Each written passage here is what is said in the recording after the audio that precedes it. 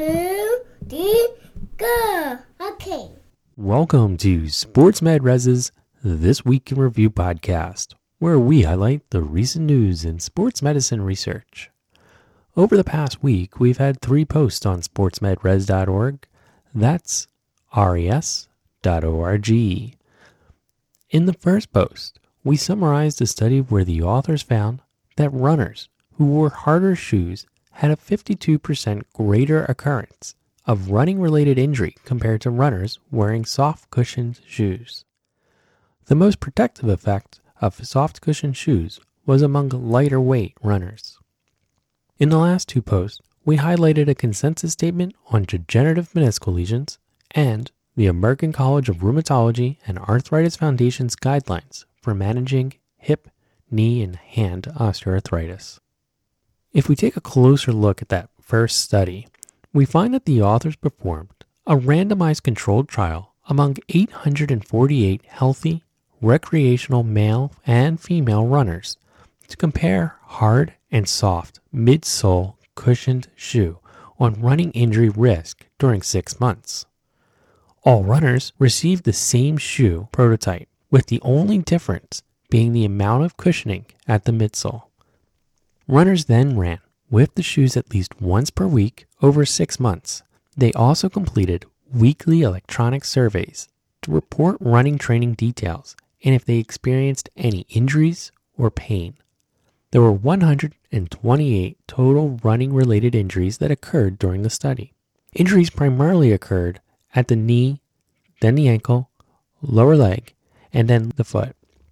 These injuries largely affected muscular, tendinous, or capsuloligamentus structures.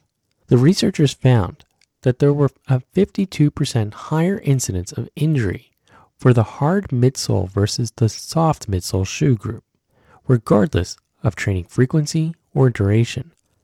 The benefit of the soft midsole shoe was primarily among lighter weight runners.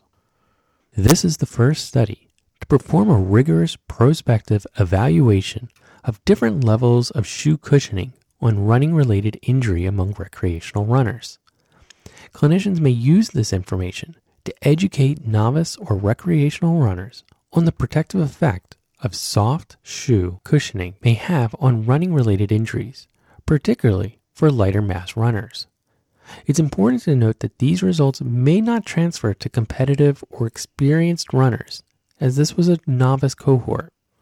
Although the researchers collected the runner's injury history, it's unclear if previous injuries influenced the injury outcomes in this study.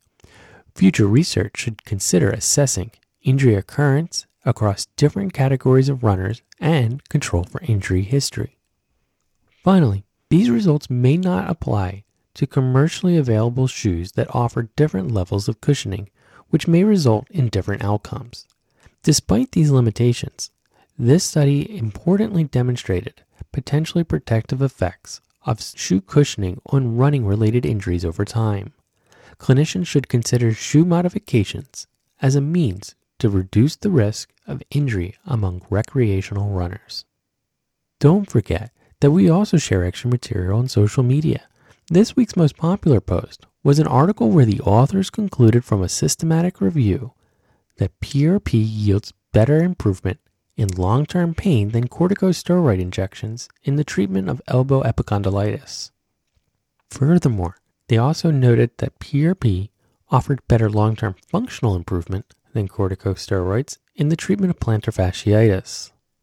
And if you're an athletic trainer who's looking for evidence-based practice CEUs, then please check out our 6 online evidence-based practice courses available through the Human Kinetics website. We'll have links to our summaries, the courses, and the article on our website and in the show notes. Remember, you can always follow us on Twitter, Facebook, or LinkedIn. We'll be back next week with more sports medicine research. Until then, have a fun one.